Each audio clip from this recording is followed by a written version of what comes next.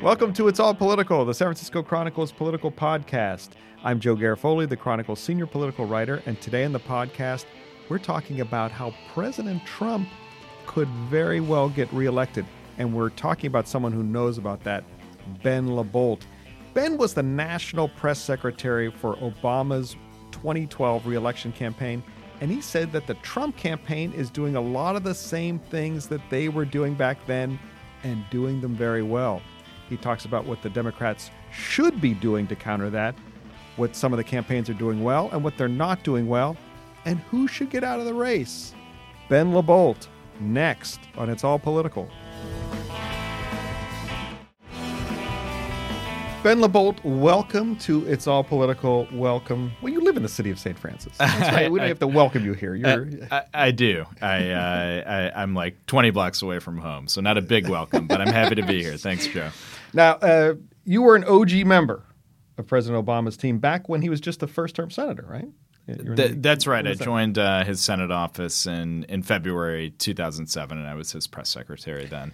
And you worked on his presidential campaign, and that's where I think we first encountered when you refused to return my calls. And you were national press secretary for Obama for the 2012 reelection campaign, and now you're a communications consultant here in San Francisco and very conversant with the tech sector in particular, correct? That's right. Yep. So you just wrote a really a great and a provocative piece in the Atlantic where you said that President Trump is using the same strategy that Obama used in 2012 to get reelected. You write that he is trying to, quote, exploit a contentious primary on the other side, reconnect with their base of supporters, and define the election as a choice, not a referendum. And you write that the Democratic organizations that could answer him have left an open playing field in the battleground states where the election will be decided. And before we dive into the details of all that, the question I get, and I'm sure you get all the time, is, can President Trump get reelected? Well, he absolutely can. There are some indicators that are strong for Democrats. His approval rating hasn't approached 50% during his entire term in office. But I don't think we should take that for granted. And the real risk of having a contentious primary with more than 20 candidates on the Democratic side, I say more than 20 candidates because the number changes every day. And we lost one this week and we gained one. Exactly. Yeah. So I don't want to be inaccurate, but that they are focused on winning the proximate battles over the course of the next year and getting to the pole position in different primary states. And at the same time, Donald Trump, with more resources right now, has a free year to focus on general election voters in the battleground states that will decide the election next year. And his approval rating has ticked up over the past few weeks. And when important events happen, like him implementing new tariffs and farmers taking a huge hit in Wisconsin and Iowa, we haven't been out there to talk about it and do TV in Milwaukee and Green Bay and Des Moines and advertising to follow it. So my goal was to sound the alarm and say that effort needs to start today. President Obama had a free year in 2011 to build a battleground state operation, to conduct persuasion advertising, to meddle lightly in the debates and play some stories that may be problematic for Mitt Romney, who we were most concerned about coming out of the primary process. And Romney got pushed really far to the right in 2011, and it damaged him in 2012 and gave President Obama a real advantage. I'm worried about President Trump doing the same thing with the Democratic primaries this time around and wanted to make sure that Democrats are focusing today on that effort and not 6 months from now. Well, let's talk about what the Trump campaign is doing that is so effective right now. Well, I think it's what you see and what you don't see. So what we're seeing is that President Trump is starting to visit battleground state markets that will be decisive in the election. So he's going to Panama City, Florida, to fire up his base. But he's also going to Green Bay, Wisconsin, which is a historic swing market. How Green Bay votes usually is symbolic of how the state of Wisconsin will vote. And we know that was a super decisive state in the 2016 election. So he's starting that effort today. His campaign manager is fundraising. Right now, they're out fundraising individual Democratic campaigns, and they're starting to spend that money today on persuading general election voters. They're up with significant digital advertising in states. So when he makes an announcement on immigration, it's getting targeted to the voters who care about it, not only his base. But he's up on YouTube. He's up trying to reach persuadable voters and some traditional Democratic demographics. And so we haven't answered that with much, if anything, at this point on the Democratic side of the aisle. Since I wrote my piece, a couple of the super PACs, Priorities USA and American Bridge, have announced that they're going to make a big advertising push, which I think is great. The sooner the better. And I think let 1,000 flowers bloom. Anybody who's willing to enter that effort today to start to conduct persuasion would be helpful because we're starting behind. Well, when you say we should be doing that, who specifically? Because as you said, the candidates themselves, I mean, they're in sort of existential mode right now. They're looking, and you said, they're at proximate targets. They're looking at the first 4 states. They're desperately trying to raise enough money to get on the debate stage. Who should be taking these shots at Trump? I think that's exactly right. I don't expect the primary campaigns to look long past their primary election dates. I hope that they're not locking into positions and things that will harm them in the long run. I hope everybody is running as if they could be the nominee. So that's important. But you know, the organizations that I would expect to conduct advertising and organizing today are a couple. First of all, the Democratic National Committee has a fund that is dedicated to focusing on the general election starting today. President Obama sent out an email announcing that fund, and I think that's one place that if you're a donor that's not committed in the primary, and I'm not yet, I want to see the debates before committing to a candidate, that's a good way to get off the sidelines and get engaged. I think secondly, there are these super PAC organizations. The ones that have announced so far are Priorities USA and American Bridge that have been involved in past elections. Their goal is to start to fight the general election battle today. We really need to do more education about Trump's record and the fact that he ran with a clarion call to the working man, but has only rewarded Wall Street, has an administration filled with self-dealing, has implemented tariffs that have hurt farmers across the country and average working people. He hasn't followed through on his promises from the last campaign, but you may hear Democrats on the Hill making those arguments, but they're not really getting to battleground voters in states, and particularly people who have busy lives and they're not focused on politics day to day. We need to start to reach them today because I think frequency really matters in campaigns. And if you hear a message over the course of a year and a half, you're going to start to believe it. Donald Trump right now has a year and a half to get his message out. Let's make sure we're countering that today. This week, Kirsten Gillibrand, senator from New York, one of the candidates, released, I guess this is the first anti-Trump campaign first anti-Trump ad of the campaign from a candidate. And it goes to what you were saying here. It focused on Trump breaking his promises to lower drug prices and fix the nation's infrastructure and bring industry back. I don't know have you seen that ad? I haven't seen it yet. But is that the right way to go at Trump? Because what is effective? I mean, there was all the stuff that came out about him, from the Access Hollywood tape to stories about his businesses, et cetera, and the guy still won. So, what is the best way now that we have a record of 3 to 4 years? What is the best way to attack him, both from a candidate perspective and from these outside groups / the DNC? I think exposing his rhetoric as hollow and talking more about his record is one way to go after him. I mean, at the end of the day, he's a fraud. He hasn't represented working people in Washington. He hasn't drained the swamp. He hasn't represented the average American. He's rewarded his billionaire cronies, and I think that is one way to go after him. I also think there are some questions about morality and American leadership that at a character level we need to discuss. I mean, the fact is he's stood with strongmen around the world, alienated American allies. We've had a serious challenge from China in terms of American competitiveness. And he is certainly accelerating the process at which people are turning to China instead of the United States as their ally and economic partner around the world. So that's not making America great again. And I think if you're raising a kid in America today, the rise we've seen in hate crimes and hateful rhetoric and disrespect for each other and marginalized communities, I think that's really personified too in the images we've seen of kids in cages at the border. That's a real moral outrage. And as I talk to parents, that's one of the first topics that comes up. They're wondering what type of country they're raising their children in and what message we're sending to them. So I think there are several ways to go after Trump.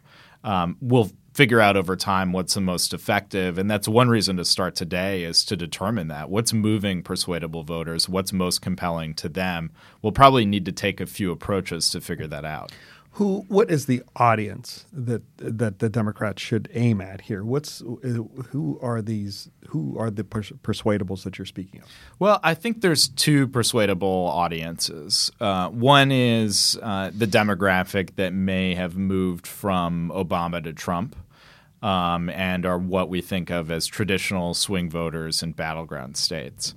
But I also think there's a mobilization message. One of the reasons Hillary lost was because of soft millennial turnout. It wasn't just white working class voters in the Midwest. And I think we need motivational messaging to reach that sporadic or maybe never before Democratic voter because they have Democratic tendencies but haven't felt motivated to vote before, to understand what's on the line for them, what's on the line for their community, what's at stake in this election. That may be an even more gettable route to the electoral votes we need than reaching the handful of persuadable voters that are left today. So I think we need to pursue both of those paths. Yeah, well, that's that's a question I've been writing about and talking to people here and on the podcast and elsewhere across the country about is sort of this fork in the road, if you will. Should Democrats be focusing on expanding their base, going into places like Georgia and Arizona and even Texas? But they were basically reconstituting the Obama coalition, young voters, people of color. Or do they go back to those Rust Belt states like Ohio and Pennsylvania and try and win back those Obama-Trump voters? They voted for Obama, then they voted for Trump. Where are you at on that? I think we should. And people say, one more thing, people like Steve Phillips here in San Francisco, Steve, who has running a super PAC for Cory Booker now, but he's a friend of of President Obama. He's very much. He said you can't do both because the DNC has to put more effort on one. Where are you at on this? I disagree that you can't do both, especially early. And I think we need to take a look at the Obama map again because that was already an expanded map, right? Virginia is almost considered a blue state today, but it was considered a reach at the time. North Carolina, we won in the first campaign. We didn't win in the second campaign. That's a state that's still worth a look. I don't think we're at the point where we should be dumping a ton of resources into Georgia and Texas. Those are long shots. If we start to see a path in the polling that says they're a real possibility, I think we should go deeper there. But I think that the Obama map was an expanded map in the first place.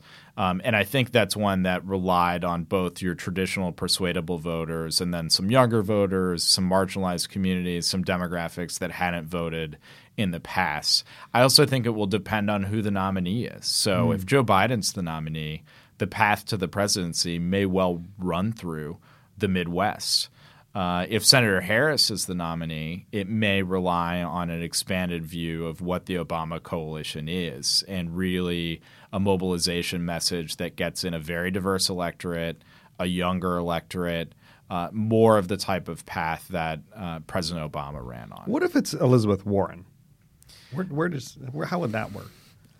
I think Elizabeth Warren right now with her messaging is trying to reach some of Bernie Sanders voters who tend to straddle both the white working class and sort of highly educated, the grad school crowd.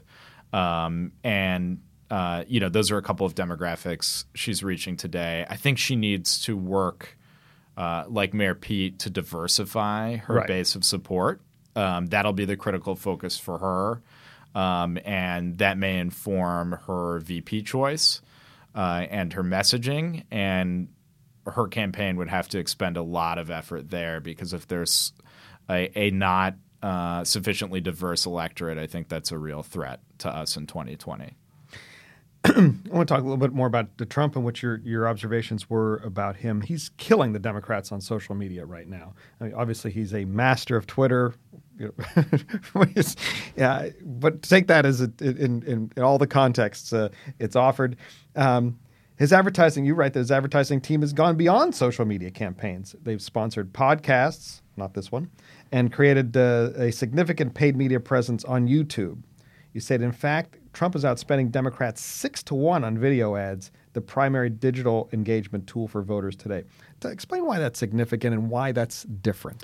Well, I think in the past we've thought of campaigns doing digital as Facebook and Twitter. But we've moved way beyond that in terms of information consumption. I mean, most people are getting their news from a mobile device today. I mean, newspapers know that. That's why you've got a podcast, and it's also why you've optimized your content for mobile as well. And I think we leave out channels in that discussion that are actually primary news channels for voters. So they're getting their information from YouTube. They're also getting it from advertising on Hulu. That's not actually television. It's digital as well. Right. And so the Trump campaign has taken a broad-brushed platform approach there to make sure they're reaching voters through all of the channels through which they consume information. Democrats need to do that as well with our persuasion and mobilization messaging. Persuasion ads are advocating to support a candidate. But some of the mobilization messaging is as easy as, look, are you thinking about voting today? Your polling place is 3 blocks away. Click here if you want more information. So we need to get on those channels more quickly. And we need to target our audience exactly where they're getting their information. And our audience tends to be a little bit younger. So it tends to be a little bit more digital. What campaigns are trying to reach that audience the best? What are doing a good job of it? I think if I look on the Democratic side of the aisle today, I think the focus has been a little bit more on creating viral moments from events and debates that are driving fundraising. And getting people's attention when they may not be tuned into the race yet. And so a moment on stage, like when Senator Harris engaged Vice President Biden, I mean, that drove up her fundraising and her polling numbers because the campaign was ready to go. And they had a picture of her as a kid waiting to be bussed. They had T-shirts. They had merchandise. They had the email wraparound package ready to go. And it was coupled with a live moment. So I think that was an effective strategy, and I give them credit there. Senator Warren's campaign has been creative on digital. Senator Sanders deserves credit for his 2016 campaign on that front. I think they've plateaued a little bit in terms of their tactics. I haven't seen anything really new or innovative from them compared to 2016. And I think Senator Booker is always somebody who's been a digital-first candidate who understands the lexicon of social, who's willing to engage very directly with voters through social and not just the press. So I don't think we're doing poorly on the digital front, but we could be doing more. I also think that while President Trump commands a huge audience on Twitter, He's also a tabloid headline chaser and creator. Yes. And so if that's not in service of his overall campaign message over the year and a half, it could actually be a distraction for the campaign, even though it's generating headlines. So some days he's advancing an election message. Some days he's actually taking away from what the message his campaign is that they want to get out. I was going to ask you about Vice President Biden. I know you're close with him, working with him for many years in the White House and on the campaign trail. So how effective was that? We talked about the social media aspect of it, but how effective was that moment on stage for Senator Harris, and also how tough was it on Biden? I mean, do you think he's still? I mean, he's still on paper the front runner, but do you think he's legitimately the front runner? I always think that early numbers and primaries are propped up by name ID. You saw that with Joe Lieberman in 2004. I never thought Lieberman was going to come out as the nominee from that process. And Biden entered this process as a stronger candidate with a higher potential of lasting it out in that top position than Joe Lieberman. But I think between him and Bernie Sanders, I thought those numbers were artificially high because the electorate wasn't as familiar with Kamala Harris, Mayor Pete, Senator Warren at the outset of the race. And they're very tuned in this cycle. Debates are important moments, and we'll see a lot of important moments like caucus and primary election nights. And so a lot of voters decide late, and they're going to be learning a lot more about those candidates at key moments. I think, look, on paper, Vice President Biden has a very strong record on foreign policy, a record that's evolved on domestic policy over the years. It's evolved with the Democratic Party as opinions on things like criminal justice reform changed over time. So that's a vulnerability of his that some of the next generation candidates have exploited. And in 2008, I remember how sharp of a debater he was. We didn't see that in the first debate performance this time around, but he's been sharper in interviews. So I think that's an aspect of the campaign that they'll need to clean up moving forward if he's going to maintain that pole position. Is that rust, or what is that? I think, it has been a long time. I think there's some rust. I mean, if you think back to President Obama's first general election debate in 2012 in Denver, that was a really worrisome moment for he was not a good debater the campaign. In the first couple of debates. Like, wow, this guy's great in the stump, but he kind of stinks on the debate President stage. Obama was brilliant at crowd events, at rallies, and at town halls. At the end of the day, those were really his format. But historically, Vice President Biden was a really strong debater. I mean, he'd been an elected official since he was 29, and he was used to that crisp debate format. I think what really opened up in the first debate is that candidates had not been going after Vice President Biden at all. And I think Senator Harris's attack on Biden was a permission slip to other candidates that hadn't taken him on directly to do so. And I think you'll see more of that in the weeks ahead and a little bit less of fifth-tier candidate going after fifth-tier candidate. If that gets you 1% of the vote, I'm not quite sure what your long-term strategy is. Speaking of fifth-tier candidates, our very own East Bay Congressman Eric Swalwell dropped out of the race, and he also gave a permission slip with his attack on Biden, even though he used the same attack twice. It's time to pass the baton. Who's carrying the baton now? Is the question. Eric's hands are empty right now. So I was there at his farewell press conference the other day, farewell to the campaign, and he said his campaign could have limped along until September, but, quote, we didn't want to screw around here, and it wasn't fair to his family or his staff or supporters to keep going. Of course, he only raised $850,000 last quarter, which probably helped. When should a candidate dip? And most important, who should dip now? Well, if I didn't think Marianne Williamson was going to be president, I'd say it was time. I hope it's not too soon because I think we have her booked to come on next week. So, okay, well, that may be the timeline for her. Look, I mean, I think a lot of these. I think the time is now. I think a lot of these candidates shouldn't have gotten in the first place. If you're John Delaney, I think it's offensive, the concept that, a couple of these candidates, and you saw this on the Republican side the last time around, might be doing these for media commentator contracts. I mean, when did we get to the point where the only way to get your message out on an issue was to run for president?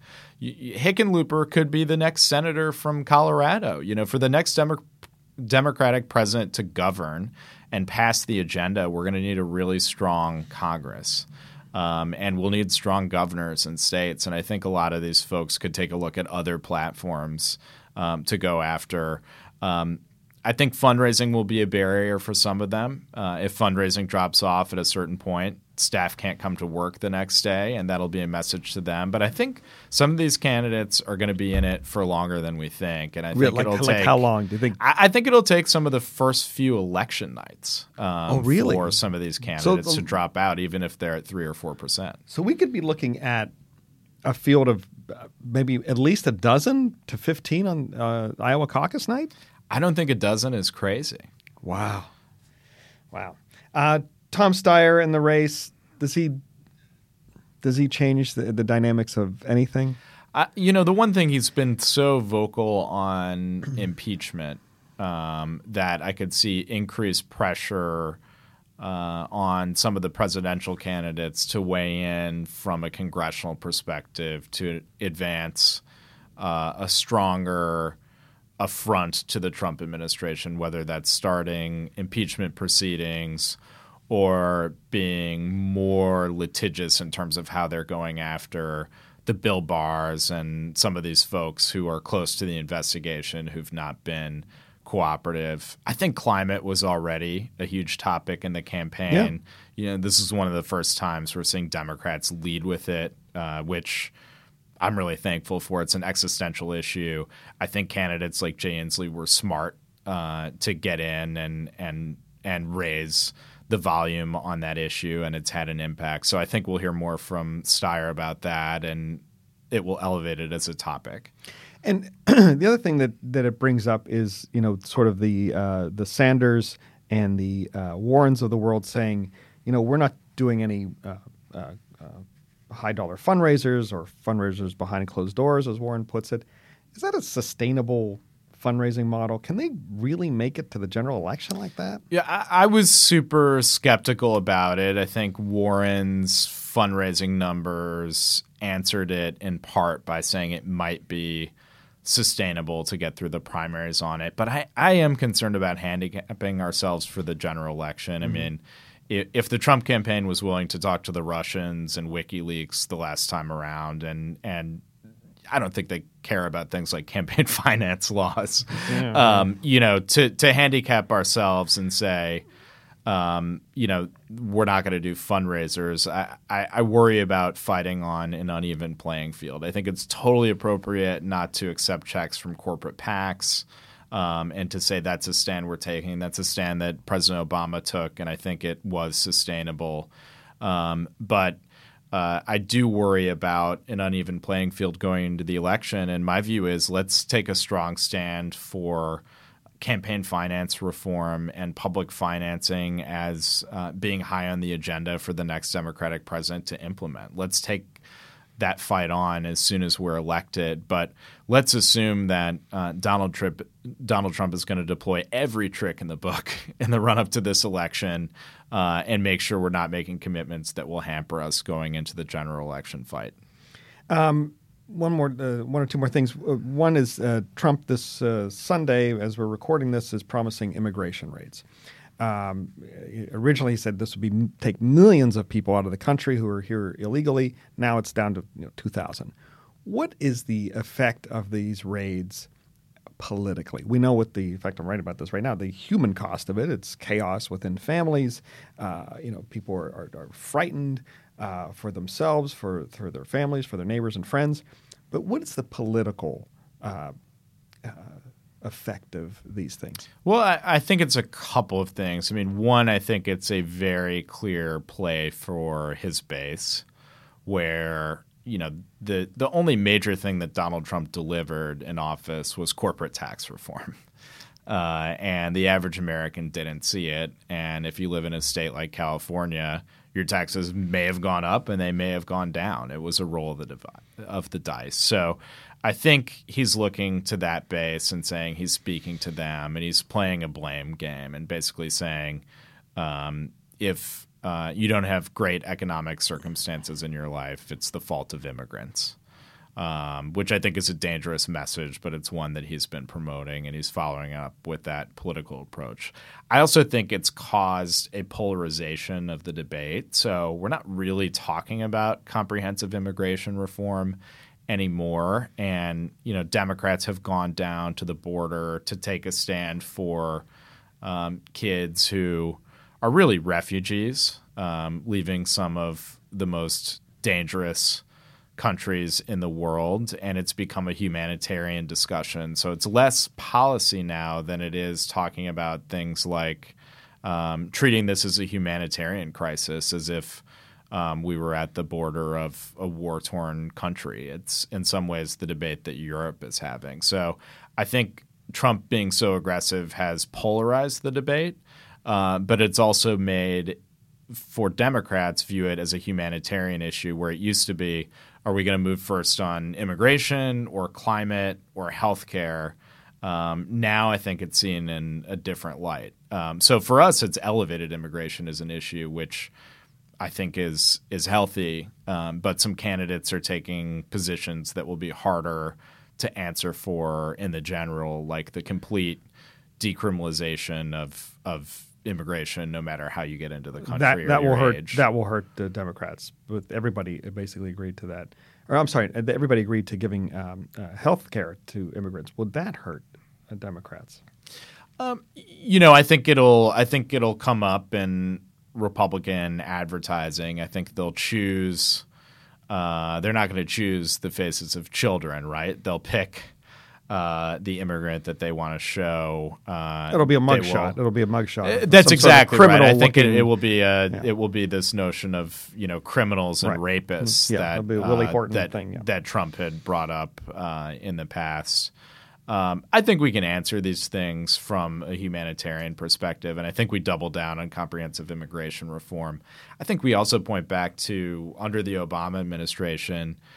We had a plan for some of these folks in Central America who were experiencing serious crises at home that led to more of them staying in their home countries and finding other methods of assistance. So I think we can put together a smart strategy for it. But you're right. There's Willie Horton ads coming on this. Finally, President Obama as well as just about anybody. You've worked with him for many years. Do you see any way where he endorses someone before the convention? I think it's unlikely. I think the one outside chance is that if there's a super fractured, super contentious coming into the primary or coming into the convention where we have a good sense that someone will be the nominee, but somebody else isn't getting out of the race. And is coming in to torch the convention in a way where it won't be productive. Who are you speaking of there, Ben? Ben, who are you alluding to? And I'm not talking about John Delaney. No. Although he has the money to do it, to linger that long. He does. So I can see him stepping in at a moment like that. I think a moment like that is unlikely. And I think, if you think about Gore endorsing Dean, I think there have been some moments in the past that will discourage him from doing so. There was a perception in 2016 that the party had its thumb on the scale for Hillary, and it allowed some Bernie supporters to be alienated during the general election. I think everybody's trying to avoid a moment like that. We may have overcompensated. I didn't think I needed to see Marianne Williamson in the debates, even though it was entertaining. I would have preferred to see Elizabeth Warren and Cory Booker and Amy Klobuchar on the same stage as Kamala Harris and Mayor Pete and Joe Biden. So I think it's unlikely, but never say never. Ben LeBold, thank you so much for being on It's All Political. Thanks for having me, Joe. I'd like to thank you all for listening today. I'd like to thank Ben LeBold for being our guest. I'd like to thank Libby Coleman for producing today's podcast. And remember, whether you know when it's time to dip out of the race or not, it's all political. It's All Political is part of the San Francisco Chronicle podcast network. Audrey Cooper is our editor-in-chief.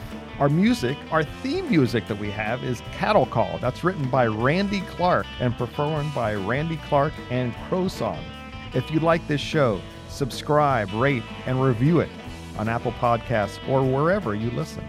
For more great journalism like this, subscribe to the San Francisco Chronicle at sanfranciscochronicle.com/subscribe. You can find me on Twitter at Joe Garofoli. Thanks.